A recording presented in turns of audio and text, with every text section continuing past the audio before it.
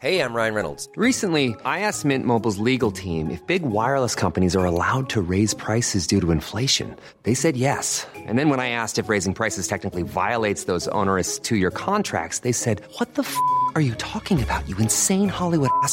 So to recap, we're cutting the price of Mint Unlimited from $30 a month to just $15 a month. Give it a try at mintmobile.com/switch. $45 up front for 3 months plus taxes and fees. Promo rate for new customers for limited time. Unlimited more than 40 gigabytes per month. Slows full terms at mintmobile.com.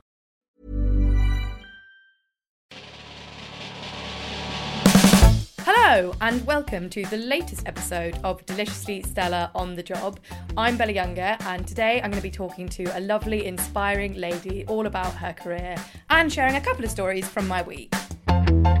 So this week's guest is the lovely Gemma Kearney. Welcome, Gemma. Hello. So Gemma is a radio and TV presenter, a theatre producer, an award-winning documentary maker, an activist and an agony aunt. I'm exhausted. So basically, I was looking at questions to ask you because we're talking to you about your career today, and I realised that there are so many because you've done so many things. Yeah, I do have fingers in pies, and actually this morning I was starting to do this thing that I probably do about once a week around Wednesday, where I feel like I've got too many plates spinning and that no one understands me and that I'm really hard to define, and it might be limiting to be doing so many things, but I just cannot help myself. I love too much stuff, and it's proving okay in the sense that some of the things have done all right, so I'll keep going. I mean, you're doing all right. It's doing okay. You have like the least linear career trajectory I have ever seen of anyone. So you went to the Brit School, Yeah. which is awesome. Were you there with anyone fun? Yeah, I was there like with loads of actors. I did theatre, so we were quite kind of a thespiy year. I mean, in music, Katie Mellower and Luke from the Kooks were there, but we like were too obsessed with ourselves. Like the theatre crew were really grungy and like really like took ourselves too seriously. So my year, Cush Jumbo, who's in The Good Wife, she's a mate of mine. Nathan Stewart Jarrett, who did what was it, Utopia, Dystopia, whatever that. I didn't even watch it. He's in a really good program. Lots of actors, but Adele and like all the superstar famous crew were a bit below me. So Adele was 2 years younger than me. Kate Nash was like the year below me and stuff. The only kind of super famous people that had been there when I first joined were a couple of members from Another Level, which was enough for me. I mean, that is amazing. I would absolutely have loved that. But you ended up styling Kate Nash and Adele, didn't you? Yeah, it really was during a strange time in my life where, I mean, it's not actually that strange on reflection, but like a really experimental time. And I was living in East London. It was in my early 20s, and everyone that you met at a party worked in fashion, and I thought it sounded quite fun, particularly as I was trying to be an actor at the time, and that was really hard. So I was like, I reckon I can do some styling. It turns out that technically I was absolutely rubbish and I couldn't sew for toffee and I'm not very organised, and actually don't really get paid that much as an assistant stylist, so like the irony really got to me. But I did get to go to loads of fashion parties and work on some really exciting shoots, and then as a part of that I asked like a lot of my friends if I could style their photo shoots as they were at the beginning of their careers. None of us ever knew that anyone was ever going to be famous. Like, we just used to all go out together and get drunk. And then I would say, we were kind of a really proactive crew, but we didn't notice it. Like, we didn't realise it and think about it. We weren't particularly entrepreneurial or madly, like, rampantly ambitious in the same way that I think some of the younger generation are now. Like, we didn't have Instagram so that we could follow what each other were up to. It was just like Kate sung a few songs in some pubs and her sister would drive around her equipment. Adele, you know, really similar. Everything was based on who was in whose top 8 on MySpace. And it seemed like they were both pretty talented. So I said, you know, we've got Tom, our mate, who's a photographer, or Scott, our friend, who's a photographer. He's building his portfolio. He's going to do the shoot. I'm going to go down to Beyond Retro and get the clothes. And, like, I'll be the stylist. You're going to be the subject matter. And there you've got, like, you know, inverted commas, press shots. But we didn't really know that, like, Adele was going to be the most famous person in the world. We didn't know that Kate would soon after have a #1 album. Like, it just really was quite funny, actually. I worked in fashion once. I interned in a fashion cupboard. And once I got asked to put some labels on stuff. And I put a label on the outside of a jacket. And I ended up ruining this vintage coat. And I have never been shouted at so much in my entire life. And I was like an adult. I was like 23. And someone was shouting at me, like I just wet myself, and I was like, oh. I'm sure many people in your position actually did wet themselves, so don't worry, at least you didn't. I mean, I'm surprised I didn't. She was absolutely fucking terrifying. I've been in that situation quite a few times, definitely. So after your styling, you did a radio course. Is that something you'd recommend for people trying to get into broadcasting? I don't know. Like, I think now it's way more rough and ready, and like things are much more accessible, and there is a huge DIY phenomena happening, which I think that I would have definitely have been a part of. Like, I love starting things, trying things. Like, I'm an ideas monster. I can't stop, and I've always been that way. And doing a course actually helped harness that, because I just had the idea that I wanted to be a broadcaster. I had the idea that TV presenting was cheesy and that it had to be radio. But as to how I got into that, I had no idea, except for literally Googling in the internet cafe, like radio courses. Found that there was one fairly nearby. Had to lie about where I lived so that I could be in the catchment area for the free bursary.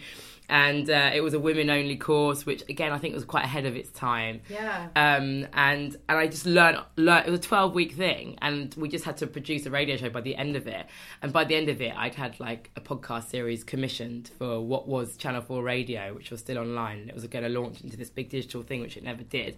But, like, just my really kind of precocious nature, like, led me down the right path, and I really utilised it. I was like, right, now I know the basics. Now I know the terms of radio. Like, I know, that to back announce means to say what the name of a song is. Like, thanks for the course, wicked. But I want to get out there and do it. So it definitely helped. But I do think that you just have to juggle, and that you should try things, and that you should tell people what you want to do, and that you should make it, and that you should be confident in your ideas, because just like that freshness, that like youth, and that like real excitement and tenacity about somebody that really wants to do something that hasn't necessarily been given the opportunity yet, like, shouldn't be overlooked in a creative industry.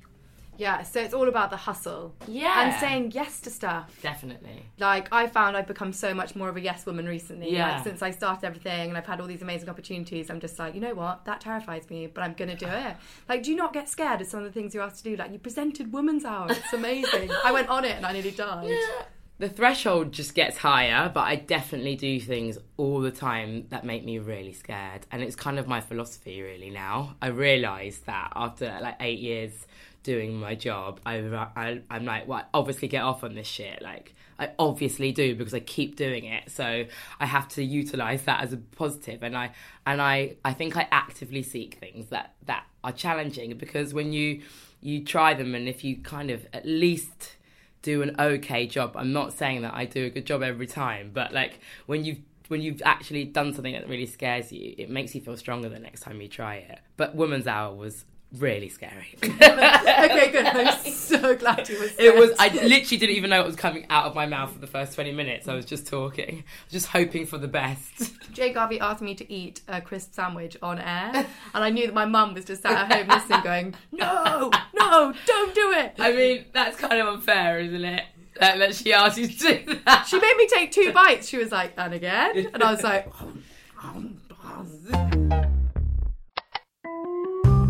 So something that caught my eye this week is something that my mum actually sent me. It turns out that I've been named as one of the hottest young singles in town by Tatler magazine, no less. How they know I'm single, I'm not sure. Maybe it's just an educated guess. But what my mum failed to notice is that in the strapline about me, it says, the filthy antidote to kale. She'd much rather take a bite out of your sausage. Yeah, so my mum failed to notice that there was a very lewd sexual innuendo involved in this particular article, and I sent it to everyone in my family and all of our family friends. Obviously, it's taken a spoof food account to get me into the society pages, but I'm there. So you now present the Glastonbury coverage for the BBC, and you've done shows on BBC Radio 2. Is this ever where you imagined you'd end up? I never thought that my life would be what it is, and it doesn't mean it's perfect and that like I'm sitting pretty. It just means that I've done things that are above what I thought I could achieve, because I didn't really have like particularly high expectations for myself. I just knew that I like people, I like life, and I like fun.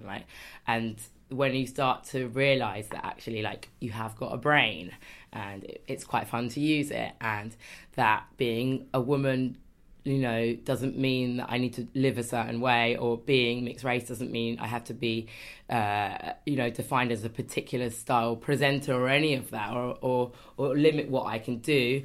And I feel really proud, and I keep getting these opportunities because I have lots of meetings. I'm constantly like asking people if they are interested in an idea, and then sometimes it pulls off. So Radio 2, the art show in August was absolutely amazing. Awesome. And just stuff like it's all kind of just carries on, really. So I read somewhere that it says you've streamlined your ambitions, and that's what made you start your production company, Boom Shakalaka, which is so cool and so exciting. I was listening to your thing that you did for the pool on mental health today. Amazing. Yeah. I think streamlining is kind of a bizarre notion. I did it at a particular point. It's when I was doing early breakfast on Radio 1, and I think streamlining it sounds a bit fanciful and a bit self-help. Like, it wasn't as simple as that. It's like, I really am a guttural person. Like, I live by my heart a lot. Like, I try to strategize and it doesn't work. Like, I realise it's very much about how I'm feeling, who I've met, like where I'm at in my life. And doing early breakfast was basically breaking me. I was exhausted. I would be doing something like this with you, but inside I would literally be like a total husk because I'd be so tired. So I was getting up at 3 a.m. every day. Yeah. And me being me, I'd have like 3 or 4 meetings in town as well after that. And some days I'd be like going in and out of town from Hackney 2 or 3 times so that I could go to the most important meetings or events and then still do my radio show. And it was hell, basically. It got to hell. Even though I love the act of radio, even though I had a good job at like one of the biggest youth networks in the country, but I realised that I needed to think about really what made me happy, and that wasn't kind of a projected trajectory that I'm supposed to be doing. Like, if you spend all these years doing this on early breakfast, and maybe one day you might get this and that, and you might do afternoons or whatever. Like, oh, and if you are a famous presenter, then you're on the front cover of magazines and you have a clothing line. Or if you get skinny enough, you'll be invited to even better parties, you know. And like, suddenly you realise that that's such a load of shit. And it really isn't about money, and it isn't about like what the success is that everybody kind of is sort of showing me or telling me, and kind of believing in my skill and thinking, right, what is that? What makes me tick? What makes me happy? And it's to create. Like, I went to drama school. I worked in fashion. I'm around creative people that blow my mind. Some of them I don't think get the platform that they deserve. Like, how can I use my skills and my contacts and try and create that platform, like, in a multidisciplinary way? And Boom Shakalaka came out of that. It's startup, it's boutique, it's like really DIY. I don't have investment. I don't ever plan to like have massive overheads where I'm paying people. I'm not Donald Trump. I don't need like a huge HQ, you know. I'm not even, you know, I don't even like really aspire to like that kind of world takeover of Oprah, you know. I don't like that, you know, that sense of like, and I have to have it all. Like, it's just, it really was like a natural thing for me to say to one of my best friends in the world, Brigitte Aphrodite, who I think is one of the rawest talents that there is, to say, okay, you've got this amazing show. I love what you're doing. Can Boom Shakalaka produce it? Let's get it to Edinburgh. Let's actually just do this. Yes, I wanted to talk to you about that. How was Edinburgh? Yeah, well, I mean, I wasn't on stage, thank goodness. No. But I love Edinburgh Festival. I've been going since I was a drama student, and to produce a show. And again, you know, it's from, it sounds so fancy, like language is weird. Like, all I did really was big up my friend, make sure that she got the money that she needed through Kickstarter so that he could go to Edinburgh, so that it could be seen by people, because what she was making was amazing, and like supporting some of her imagination. But she was the one with the talent. She'd written the show, and we got, you know, other people around me, like a co-exec producer who has theatre background, who could do budgeting because I'm shit. We had like a fashion person doing like the set and design so that it looked really aesthetically hot. Like, you know, it was just a great, fun experience. It's like organising a really, really, really cool party. Awesome. And so now you do the surgery Yeah. on Radio 1, which is amazing. So you cover some pretty heavy-hitting subject matter. Yeah, I mean, it's quite weird to be somebody who kind of, I think, explores like the light and the shade quite a lot. Yeah. But I've always felt like a responsibility to be able to represent someone that isn't afraid to talk about everything. So that means to be, I think, fun. I hope I'm fun and have a good time and like wear stupid clothes and all that and can be reckless, whatever. But at the same time, like, it's really important that we talk about the fact that life isn't perfect and that means something different to everybody. So to do the surgery is a total privilege. I think it's one of the most important shows on Radio 1, with or without me. It's just an important show. Yeah. I co-host with a doctor, which is really important too. I'm just like the big sister, and we hopefully provide a space where people feel like they can be honest and come on air. We root it in a different theme each week, so it can be anything from self-harm to something a bit more surrealist, like the idea of power. Or something like straightforward, like it's Freshers Week. Are you having a hard time? And people come on and they talk about their problems, and because they talk and people listen, it helps many people. So do you think that social media has had a negative effect on sort of how young people view the world? Yes and no. I mean, I have just written a book and I got really immersed in like my own internal fear of the internet, and I had to kind of stop myself from feeling really like do me. Yeah. Because it's definitely not all bad. It's definitely not all bad. I started my account because I didn't feel like I was being properly represented by influencers, in inverted commas. But it's definitely not all bad. I mean, I think it's great for sharing. It definitely is, and I really enjoy that side of it. Like, it's fun to show off. It's cool to express yourself, you know. So it's definitely not all bad. I just get scared about like the more vulnerable brain and just the access, and like just we don't really talk about how the internet can be negative. We just sort of do it all the time. We just consume it, and like maybe we should be talking about the positives and negatives and taking a bit of our own self-responsibility as to whether that makes us always feel good, because sometimes it can make you feel shitty and you can't actually pinpoint as to the reason, but it really could be because of the amount of alerts you get on your phone. Yeah, exactly. So can we talk a bit about your book? What are you allowed to say? I'm allowed to say stuff, I think. Oh my God. I'm really excited. Yeah. I'm really scared. I really understand why people are like really OTT when they write books. And I've had friends that write books and they're just like, I can't come out, or I've got to finish it, or this is so huge. And I've always been totally in awe of it. But to actually do it, it's like, whoa, that was hard. Yeah, so hard. It was so hard. I was like, I'm going to nail this. I'm going to do it in like 3 weeks. No, like 3 months later. So hard. Yeah, spud you on that, because well done. It's a lovely book as well. I'm a fan. Yeah, so basically it's a chapter by chapter breakdown. It's called Open, and it's a toolkit for how magic and messed up life can be. And it's kind of lots of different things in the same way that my mind is. So it's part memoir. There are like lots of secrets of mine told, but I'm not doing a Katie Price. It's you know, it's nothing that you probably wouldn't expect. It's also part resource, so you can go to the index at the back and you can like look at all the different subject matters that we explore within, and you can just hop straight to the chapter that might be relevant to you.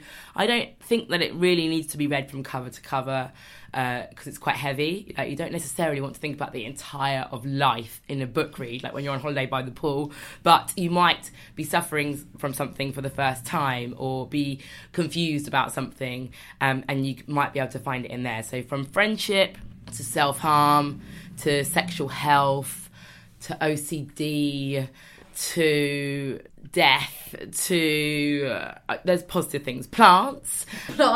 Shoes, your vulva, labelling it. There is all sorts. It's also full colour, fully illustrated, hardback, the real deal. It's so scary. It's so exciting though. It's so exciting. And when's it out? It's out in March, so we've got a while, but you can pre-order it on Amazon. And also, just I really want people to become part of like the movement, which is bold, I know, but I really believe in this more than I believe in anything that I've ever done, because it culminates everything I've ever done. And it is just about like being free to be yourself, be open-minded, have an open heart, open up. If you're feeling like shit, open up, like tell people how you feel. And there's going to be free podcasts. I'm going to go on a UK-wide tour in a double-decker bus. Oh my God, amazing. So it's like, it's so many things. Like, Open isn't just this book that you need to get on Amazon like right now. It's like way more than that. Like, become part of Team Open and enjoy the spirit of it. Come and have a party and have a disco dance. You don't even need to spend any money. You can download the podcast for free and just follow the Open journey for 2017, really. Amazing. Yeah. Are you Team Open? I'm Team Open. Yes. Yes. So, in this week's news, Prince Harry has a new girlfriend, which is always devastating for everyone in the female population. She's a brunette, which is a change. Normally he likes a badly behaved blonde, but I thought I might be in with a chance. So, I was going to tell a story about playing Spin the Bottle with an unnamed royal, but I'm a bit worried that the Illuminati might come and murder me, so I've decided not to. Gemma, thank you so much for coming in and telling us all about your career and your book. I'm so excited for you. Thank you. I always feel sick at the end of stuff like this because I feel so indulgent. That's what it's all about when you're getting interviewed. It's really, really weird for someone that interviews, but I am excited about all these things, and I do think it's really good to represent that anyone can do whatever they want, really. Exactly. I mean, if you could do it, like, in such an amazing, nuanced way and be kind of a food activist, steeped in such fun and charisma, then really, there's a lot going on out there and everyone can do whatever they want. It's great. Yeah, do what you want. Yeah, whatever. That's all for this week. Don't forget that you can find me on Instagram @DeliciouslyStella, or you can drop me an email at deliciouslystella@gmail.com. Thanks so much for listening. See you next time.